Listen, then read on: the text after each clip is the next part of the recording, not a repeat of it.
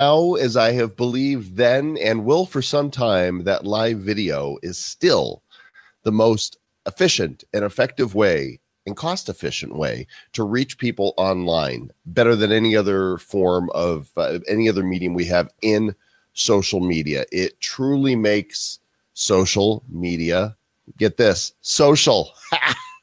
Joel here. It's Joel.LIVE, the show. I'm Joel Comm, and of course, welcome you here and would ask you to please share the broadcast that we're using here on BeLive.tv.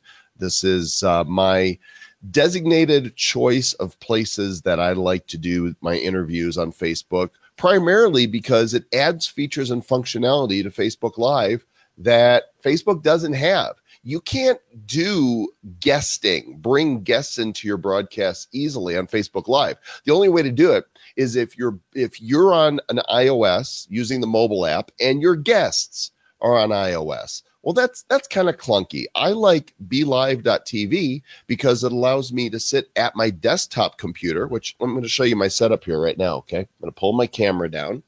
This is my home office. This is, here's my microphone that I use. This is a Heil PR40, kind of an industry mic for podcasting and broadcasting. Here's my massive 40-inch screen. This is a 40-inch 4K monitor. And then I've got a 32-inch monitor over here. Here is my mixing board. It's a simple USB mixer, a Behringer Q802. I think it was about $80-$90 on Amazon. So it's a USB mixer that goes into here. And then this is actually the BeLive TV interface. And you can see my guest, Steve Strauss, is waiting in the wings right there. He's sitting in the lobby. You can see I got screen sharing that I can do here. And I've got my agenda. So I can click right here. See, this is true behind the scenes stuff. And I can click, and this turns it into the lower third that you see right there. And then I can put comments on the screen just by clicking them right there. So, Steve, this is instructional for you, too, because you were wondering what you could do with this. And I'm actually giving you a behind-the-scenes tutorial. Hi, Kelsey. Good to see you. Okay, let's put the camera back where it belongs on top of the 40-inch monitor, which it's massive, and I love it, and it's 4K, and those of you who know me know that I'm a computer gamer, and so having this massive monitor just makes everything so much more fun. Okay, so let's do this thing, shall we? Because doing this thing is what I like to do. You never know which day of the week you're going to get me doing Joel.live because I'm doing so much traveling.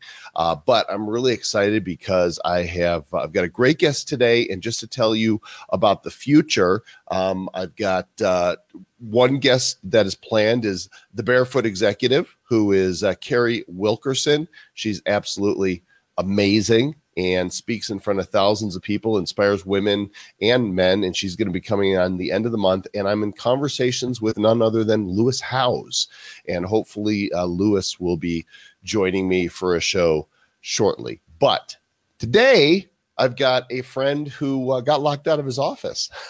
It's gonna be fun. We're gonna get to hear the story here about what happened. He is Steve Strauss. He's USA Today's senior small business columnist. He's a best-selling author. He's a popular speaker. Can't talk. Maybe he can talk. And he's a spokesperson. And he's here now. Hey, Steve, how you doing? Joel, great to see you. You made it into your office. Let's transfer over. Let's see. So Steve calls me here just a few minutes before we get started. He's like, "You're not going to believe this. I'm super embarrassed, and now I'm doubly embarrassing him. I got locked out of my office, but stuff happens." Well, stuff happens, and when you have your college-age daughter working for you for the summer, and some things. Anyway, here. I'll blame her, right? Yeah, blame somebody else. So let me give a couple shout outs to people who are here. Roy Montero, nice to see you. Hello, Mary, nice to see you. Don't be intimidated. Hello, Rihan, pleasure to see you as well. And I'm not sure whose beard looks great. If his comment is that my beard looks great or yours does. I say we both look great. Yours is a little more beardy.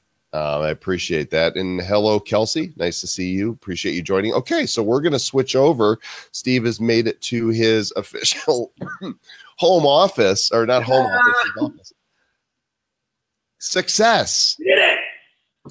And you sound better. And it's kind of funny because this is your second login. So you are now Steve Strauss 2. Electric Boogaloo. Yeah. This is your twin, your doppelganger looks just like you. Anyway, I'm glad that you could join. We've known each other for a number of years, and we don't get to see each other often, but we share similar passions, and we're going to talk about small business today because that's what you do. That's what I do. I grew up, as you know, Joel, in a small business household. In fact, I recall the story. I was about 8. My dad owned a bunch of carpet stores in Southern California, and I had to write a little story about what he did for a living, and it wasn't like lawyer or doctor. And so I said, well, Dad, what do I say? I couldn't figure out retail carpet store owner.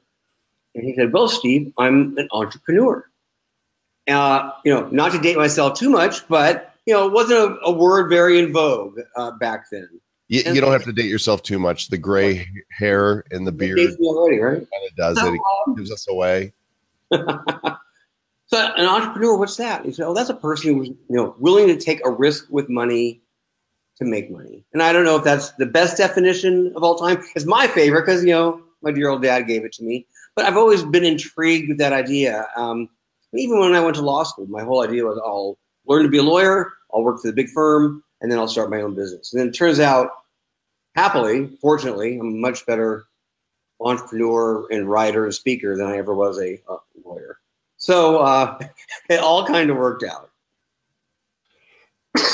Excuse me. I've been dealing with the creeping crud here for about 2 weeks now, and I just cannot shake this thing. I just got over it. My wife is still in the middle of it. It's a lingerer, this thing. It is. It's a hanger-oner. Let me show the website here. This is USA Today's website, and you are the small business help columnist, the Ask an Expert, and you guys can go over to usatoday.com and find all of Steve's articles here. There's undoubtedly, how many years have you been writing for USA Today now? 20 years now. When USA Today was creating, you and I are both internet pioneers, right? When they were creating usatoday.com, they were looking for an attorney who'd been published who could write about small business. And someone said, oh, that does sound like my friend Steve. And so they hired me. And they said, well, we would like you to be our online columnist. What's an online columnist? Right. What does that do? Yeah. They said, you're internet. I said, oh, come on, put me in the paper. I want to be in the paper. But fortunately, they said, no, you're going to be online because, the paper shrunk and shrunk and shrunk. I would have been out of a gig a long time ago, limited real estate. But so I've been writing my column for a long time. And my passion in life is not dissimilar to yours, helping small businesses, helping people start and run and grow their business and live their dream, however it is for them. So that's what I love doing. And I want to point out a couple other sites here. This is your own site. That is MrAllBiz.com. So you guys can discover all the things about that Steve does right here at MrAllBiz.com. And also you own the site TheSelfEmployed.com. So much content. A lot. That's a content-heavy site. I had a partner come to me about 5 or 6 years ago, and they said, we think small businesses, especially micro businesses, are going to be our next big channel. How can we work together? And we ended up creating this site together. So the Self-Employed takes my own content, lots of partner content, people who want to write for me, videos, blogs, podcasts, and we kind of try and create a one-stop shop for freelancers, the self-employed, that group, our tribe. So let's talk about being self-employed today, because you've seen trends come and go, right? And certainly being on the cutting edge of the internet, everything has changed to some degree. And yet we still have, brick and mortar businesses, the local candy shop and barber and lawn mowing service. What's changed and what stayed the same?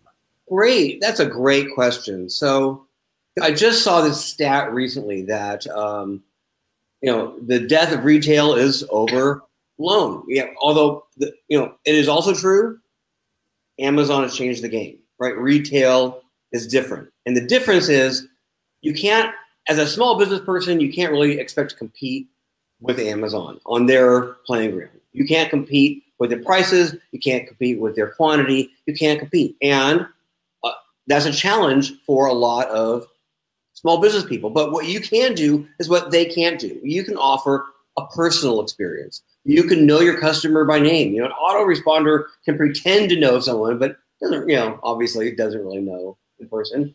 And similar, you can kind of create an experience. Someone come into your store and you can greet them. You can do something. You can do the personal better than any online business. So that has remained true for business today as it was 20 years ago. Mm-hmm. I think the difference is you're not stuck anymore in that little location. What I love most of all is that it used to be, you're on Main Street, and if the economy was good, great. And if the economy is bad, these days, that's not the truth anymore. You can create an online store, you can sell abroad, you can sell 24/7. So you're not stuck with your little Main Street store. And that, I think, for most small businesses can make a really big difference. I want to pick on one of my friends that I love. His name is John Capos. And if those of you who listen might not know him by his name, but you might know him by Chocolate Johnny. And Chocolate Johnny is a third generation chocolatier who has a store in Sydney, Australia. And I met him through social media because he did Snapchat, and he would take people like Willy Wonka into the chocolate factory to show them, here's how we make the toffee. And he did it with a sense of humor. The website is perfectionchocolates.com, and Johnny's reach has gone now far beyond Sydney. Look at that. Doesn't that look delicious?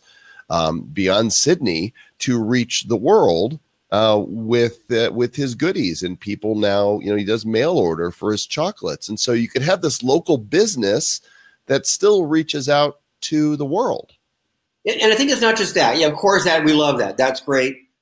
It's also that marketing these days is just so much easier than it used to be. It's so much less expensive. It used to be that you throw a TV ad up, spend a lot of money on it. Not that I've made this mistake. Hopefully someone sees it. Hopefully they take action on it.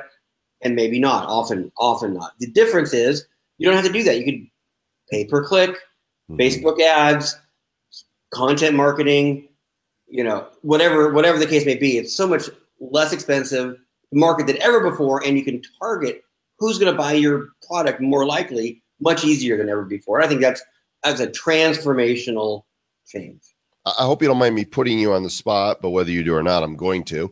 I know that you run across all kinds of small businesses that are doing innovative and creative things, both online and offline. I wonder if you have some case studies. I can pull up websites here if there's anything you want to look at. But if there's somebody that's doing something you think is super innovative with their marketing, then I would love to hear some stories. Well, you know what? You and I were talking last week actually about this, about a Facebook Live I'm going to do. And I think this answers the question. I'm doing some work with UPS right now, and they've created a new company called Ware to Go, WARE2 Go. The problem for a lot of small businesses is that you want to ship cross-country. Well, everybody kind of expects 2-day shipping now, right? Not so easy to do for a lot of people. Ware to Go is kind of an Airbnb of warehousing. So I have a WARE2. WARE, the number 2, and Go. So they don't actually own the website. Yeah, they do. It's just not up yet. We're launching. Okay, got it. So what it does is it allows a small business to find a warehouse cross country, warehouse their stuff across country. So all of a sudden, I'm in Portland, Oregon. I get an order from Florida, and if I have a warehouse in the East Coast, I can offer 2-day shipping, whereas much more difficult for a small business to do cross-country shipping. That I kind of think that's kind of revolutionary. It's going to make a big difference, allow a lot of small businesses to compete with larger companies that are now, doing the de rigueur thing of offering 2-day shipping. So I think that's going to be kind of an interesting tool and a valuable thing for people to use. Mm-hmm. Now, as far as marketing goes, an online, there's so many different things you can do. Contests are big, and I don't know. Well, what do you like? You're online as much as anyone else is online. Well, I like when people take risks and do something that nobody else is doing, right? And not just to be different, but to create a story that that can be told, because marketing is all about storytelling. That's what we are. We're storytellers. And I believe that the essence of viral marketing is not saying, hey, let's create a viral video or something. It's about telling a story so compelling that other people can't help but retell it. Well, that's, people resonate with stories. When you give a speech, what do they remember? They don't remember the bullet points. They remember the stories, right? Or you meet someone and you may not even remember what they look like, but you might remember their rags to riches story or their come from behind story or whatever it is. So I agree with you. People love stories. And one of the great things about small business is we do have a story to tell, right? And that's how you make that personal connection. Business, even still, with all the technology, is still about people, right? You do business with people. People are much more inclined to do business and hire you and stay with you if they feel an emotional connection to you. And they'll get that emotional connection doing what you just said, which is learning your story. They learn your story and they know where you came from. They know what you do. They know why you're committed. They know why you love small business. They know why you love Bitcoin, whatever the case may be. They're going to find it really interesting. They're going to be compelled to stick around you. Whereas if there's no connection, if there's no story, it's very easy just to move on these days. Mm-hmm. As I'm looking through the USA Today site, again, I'm putting the page up here, I see some celebrity faces on here. There's Barbara Corcoran. And I saw you. There was somewhere I saw you with another shark. Maybe it was on your. Oh, yeah, there we go. There's Lori. Right there's Lori right there. Yeah. So you get to meet with these titans of business and entrepreneurship, and I'm wondering if you could share some things that you've discovered from meeting with these people that are qualities which can be emulated, right? Mm-hmm. So anybody who's watching that's got a small business can go, oh, there's something there that I feel is a natural connection to me, that I could be doing that to grow my business.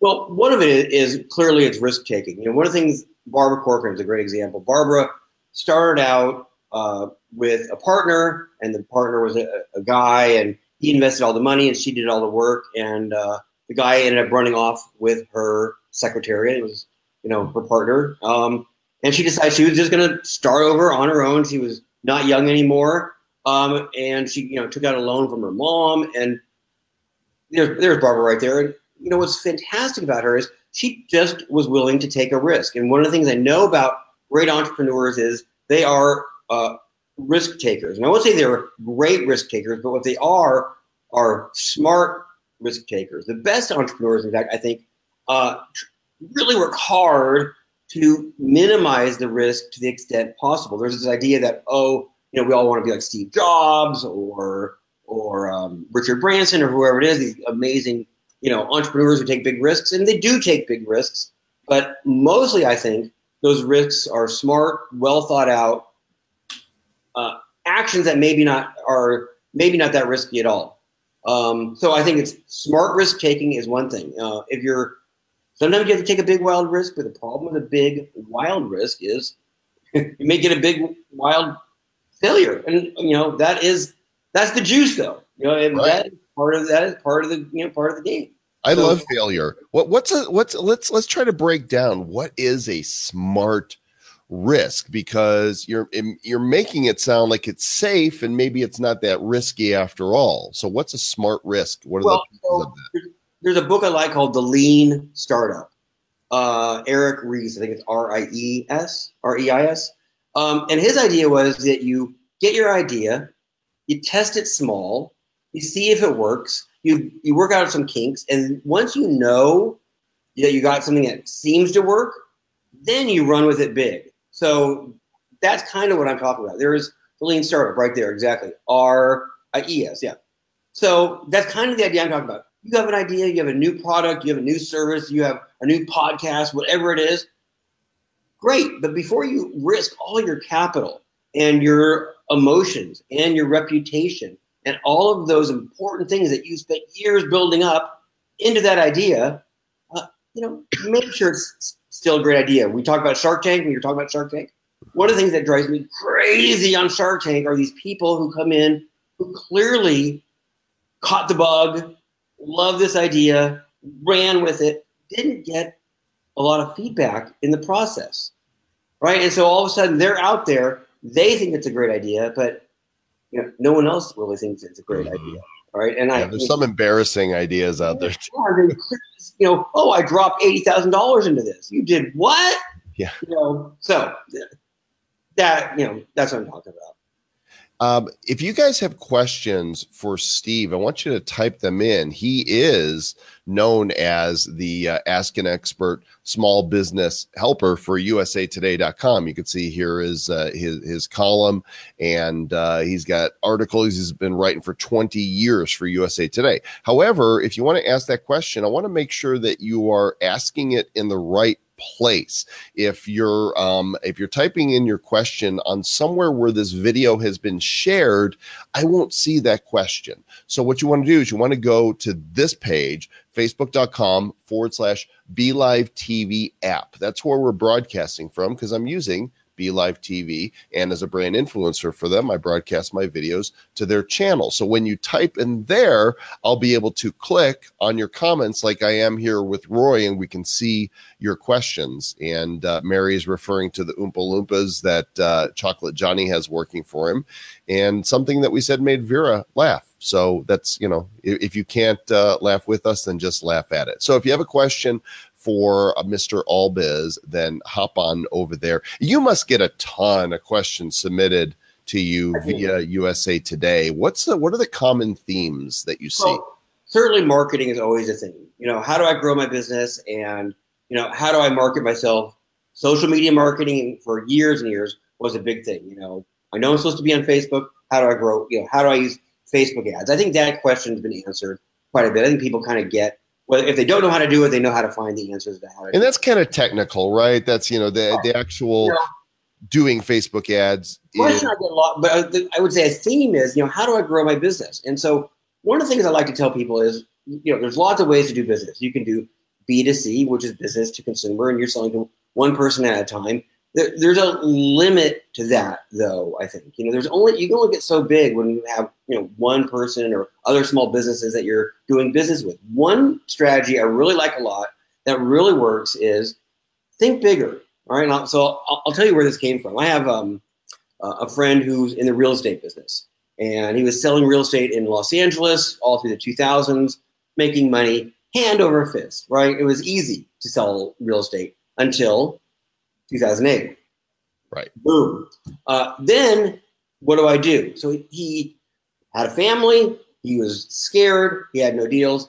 He went to kind of a mentor of his, an old hand in the real estate business, and he said, well, if you're only going to do 1 or 2 deals a year now, think bigger. What you want to do is get bigger clients and do bigger deals. So at least that one deal that you do get may carry over and, subsidize your income for as long as you need to. So my friend, you know what, that's great. I don't need to sell single family homes the rest of my life. So he figured out how to start selling commercial real estate. He started taking marketing classes in commercial real estate. He started marketing himself to bigger, commercial real estate companies. Got his list, did his marketing, and he got 2 deals that year. And in fact, so that it was in 2009, he actually had made more money on his 2 big deals than he had, the 3 years before when he was doing 10, 15 deals a year. So I think it's a great lesson for any of us, and that is think bigger. Who can you sell to who is a bigger kind of a corporate client, a government client, a high net worth individual? If you can start targeting those people, then you can catch bigger fish. Catch bigger fish, you're going to make bigger money.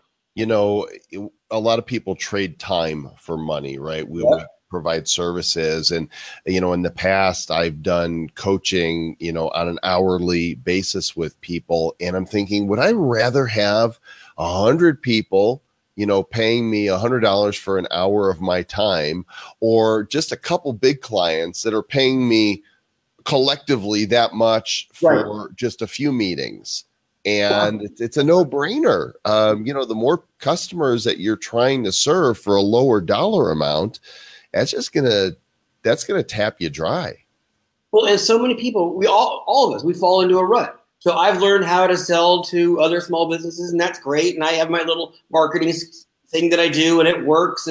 But it's limited. I think one thing you can do, one thing I did in my business is I did an 80-20 analysis several years back. Like, all right, so what 20% of the things that I do or the services that I offer create 80% of my income? And it turned out, it was a couple of corporate clients that really were generating more income for me than working with chambers of commerce and nonprofits. And they're all great too, and I still do my work with them. But I kind of rejiggered things a little bit and try to market myself and to more corporate clients, and it's made a significant difference in my business. And I like it. It's a more interesting work. I get paid better. I get a broader thing. And I think, a lot of people can do that kind of work for themselves in their own small business. Okay, so those are some of the themes of questions you asked that are more common, but let's go the other way now. Some of the uncommon but good questions that you get. What are some of the things that have stood out recently? I hear from people sometimes who want to do something kind of crazy, right? And I don't know anybody like that. Look, I know. Let's do a Bitcoin podcast. Yeah. Who knew? But who knew, right? So I would actually like to hear your story. Not that I'm here to interview you, but I do that for a living. But so, people come up with unique, different ideas out, and they, what do you think of this idea? And well, you might like 18th century Flemish architecture, but I'm not sure there's a business there. But it turned out, look, there was quite a market need for a cryptocurrency podcast, was there not? Mm-hmm. Well, not just a crypto podcast. In fact, there could be. I'll pitch you right now. I think that there's an article to talk about the success of this podcast and how podcasting has blown up. Because when Travis and I had the idea, there were some other crypto podcasts that were out there, but they were high-minded. They were over our heads. They were more technical, and we came along as two regular, schlubs that were like, "Hey, we're fascinated with this, but we don't know exactly what we're talking about. We're going to go down the rabbit hole, so come with us. Come on, kids, let's go." And so that's why we called it the Bad Crypto Podcast. That, and we inject a lot of humor and irreverence and dad jokes into it. Well, I don't know if I told you this, but in our first year, we had over 5 million downloads of episodes. That's incredible. And we've got a killer monetization model. So I will pitch you on that as an idea for a USA Today piece. Fair enough. I will say maybe. Live in front of everybody. I will give you a definite could be a piece. I don't know, maybe not. Obviously, that's interesting. And how do you do it, and how do you monetize it, and how did you get 5 million? Look, I do a lot of podcasting. Yeah, I would plot for 5 million, right? So to me, that's an incredible thing. Yeah, well, and I've done previous to the show 6 other podcast series over the years, right? And none of them came anywhere close. It's a unicorn. It's one of those things that you just the right message delivered the right way at the right time. It was blowing up right around then, right? Right before. Right, we started right before the media really started picking up on it, and so it was like our stats just went whoop. And even though Bitcoin and crypto have faced a downturn right now because we're waiting regulation, it's moving forward. There's no question, and so our listenership has fallen off quite a bit, but there's still a very loyal audience that listens to each and every episode, and we do 4 a week. And so we're very aware that when crypto is in the news again, and it won't be long before everybody starts feeding on it and Bitcoin starts going up again, in my humble opinion, not a financial advisor, that more people are going to start looking for content. And because we've niched ourselves unintentionally, just by being us, those who are looking to connect with real people rather than the highly technical folks are going to gravitate our way. So do you think you just caught fire, you caught lightning in a bottle at the right moment, or did you market it a little differently? To what do you attribute that unicorn thing that you created? I do think that it was the fact that the irreverence of it, that we were just two guys being, fun and fascinated with this. I do think the timing of it before the wave was important. I mean, we could have started this a year ago had we had the idea, but we weren't ready. We weren't there. If you would have told me January 2017 that, hey, guess what? In a few months in the summer, you're going to start a cryptocurrency podcast with Travis Wright. And then a few months after that, you're going to be one of the top shows. I would have said, what? I don't even know how Bitcoin works. What are you talking about? Mm-hmm.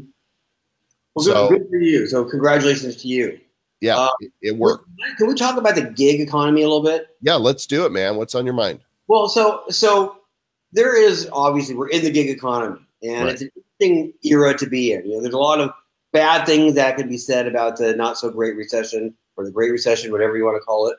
I think one of the good things that came out of it was a lot of more gig opportunities. I think a lot of people ended up doing freelance and self-employed and contract work. And realized, I don't miss that jerk boss of mine very much, and I like being my own boss.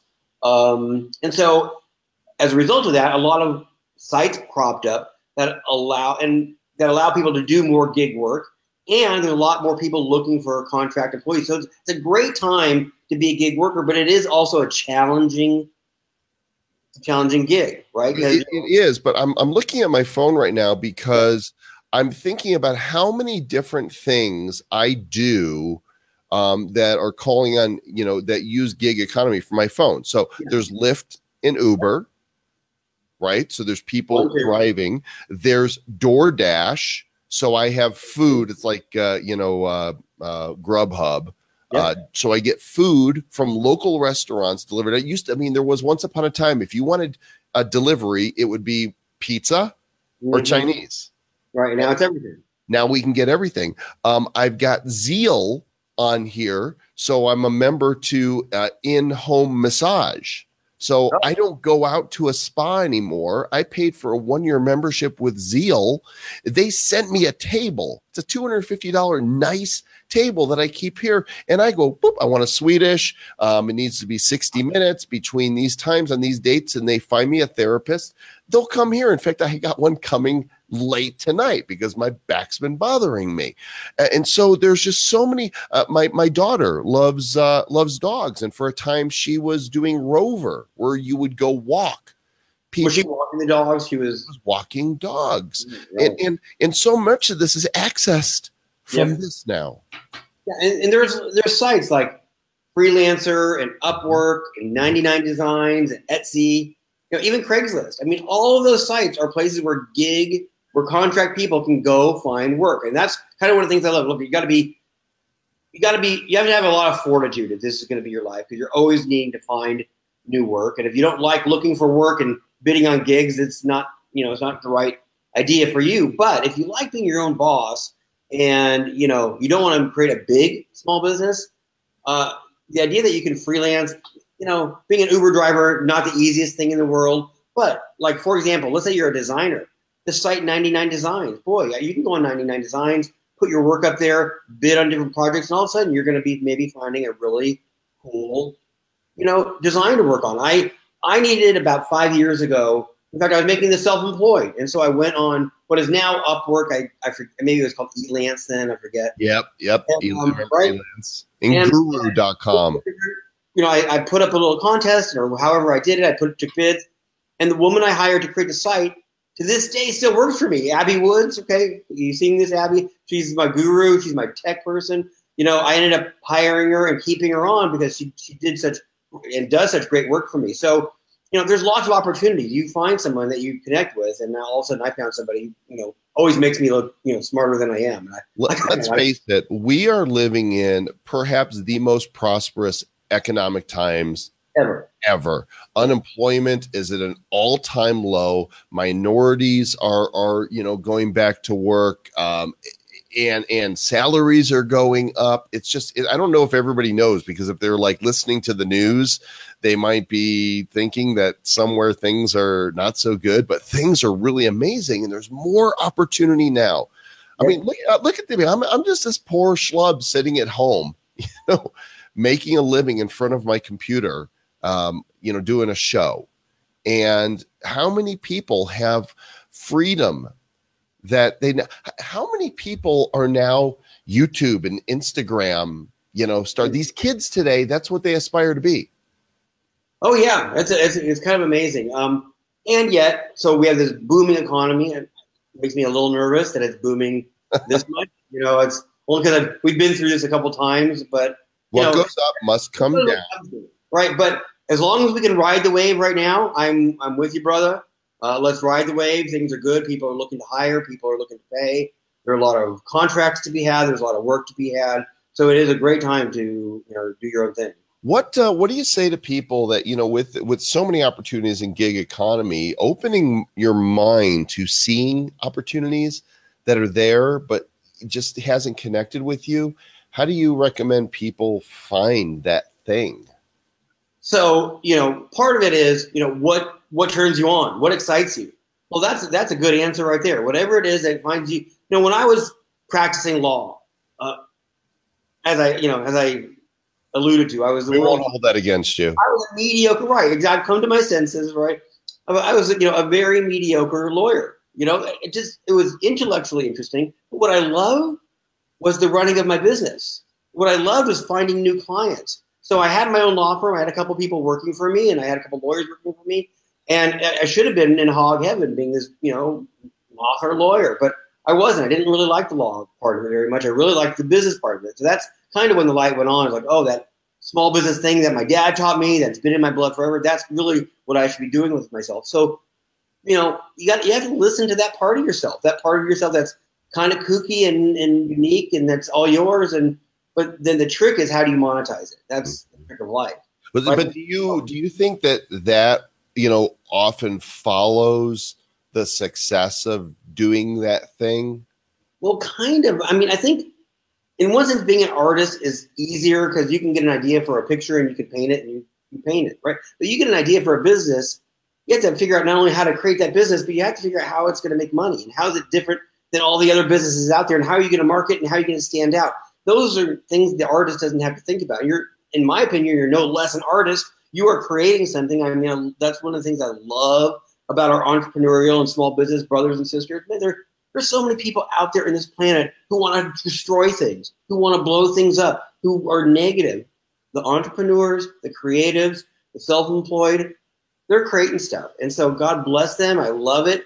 It's one of the things I love most about working with them. But the trick is, you can't just create it. You have to create it and have a market for it too. So my friend J.S. Gilbert, who has incredible taste in socks, asks, don't you think the gig economy has been heavily marginalized? Most freelancers I know say that rates have plummeted over the past 10 years, while at the same time it's been difficult to stand out. What do you say about that? I say you have to figure out how to stand out. And I agree with exactly what he said.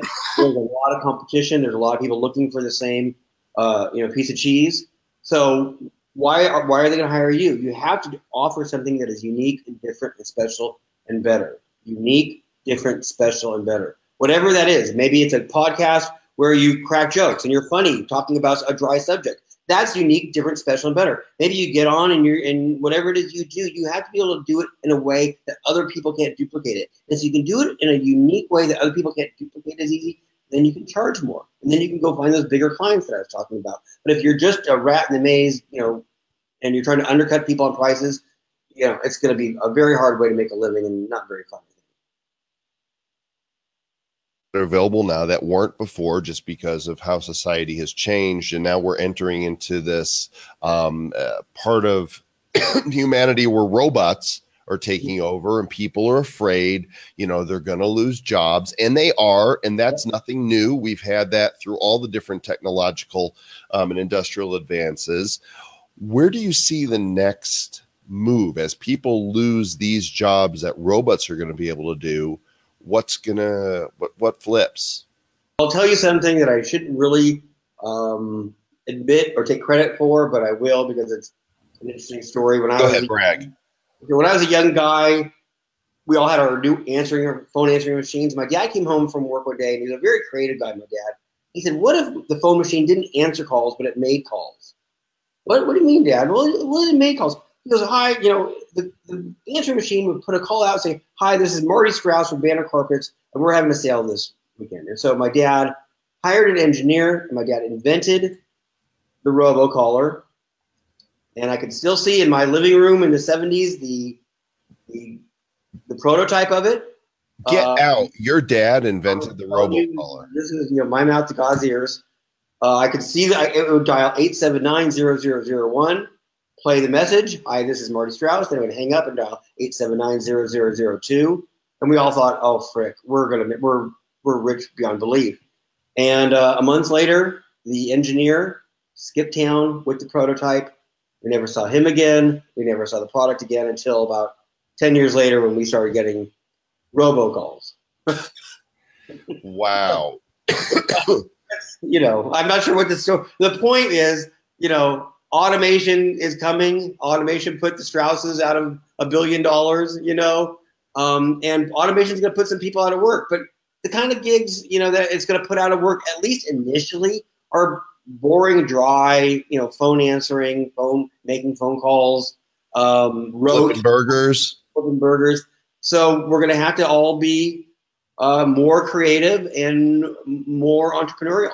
That's just the way that's the way the future is going to be. So I think if you can hone your entrepreneurial skills, and what does that mean? It means not taking phone calls during. You have a great ringtone as a Beatles ringtone. Yeah. So I do think, though, there are entrepreneurial skills. You asked me this originally that you can hone. And what is that? Well, what's an entrepreneur? Someone who's creative. He sees a market need, or she sees a market need. They come up with a way to solve that market need. They create a great team around them. I think it's an unsung thing often, is that the quality of the people that you surround yourself with on your ventures makes the hugest difference, right? And if you get great people around you, and then you have a great idea, and then you can inspire them, well, then you're on to something, I think. Steve Strauss, Mr. All Biz. Here's his website. You guys can go check this out right here, and you can find out more about Steve's column and his other websites. He's also a speaker and hangs out with cool people. Not me, but people like Lori Grenier. I'm just a regular Joel that he hangs out with. Steve, thanks so much for joining us today and sharing your thoughts with us. Great to be here. Always great to see you, Joel, and keep up the great work. I appreciate it. Hey, I'm going to drop you down in the lobby for a moment, but hang tight while I wrap things up here, and I'll be back with you in just a second so we can chat offline. Pitch you on that story a little bit more. Anyway, hey, thanks everybody for watching. Appreciate it. Joel.live is every week, different days sometimes because traveling just makes it hard. I like to typically do them Friday afternoons, but sometimes it doesn't work out that way. Working on getting Lewis Howes. Lewis, it's time to book this thing. He's been working on his Facebook Watch show, which is getting a lot of traction, and been busy with that. Carrie Wilkerson also coming up in the near future, and other great guests to come your way as well. Hope you guys have an awesome day. Enjoy. Go out there, grow your business, and as always,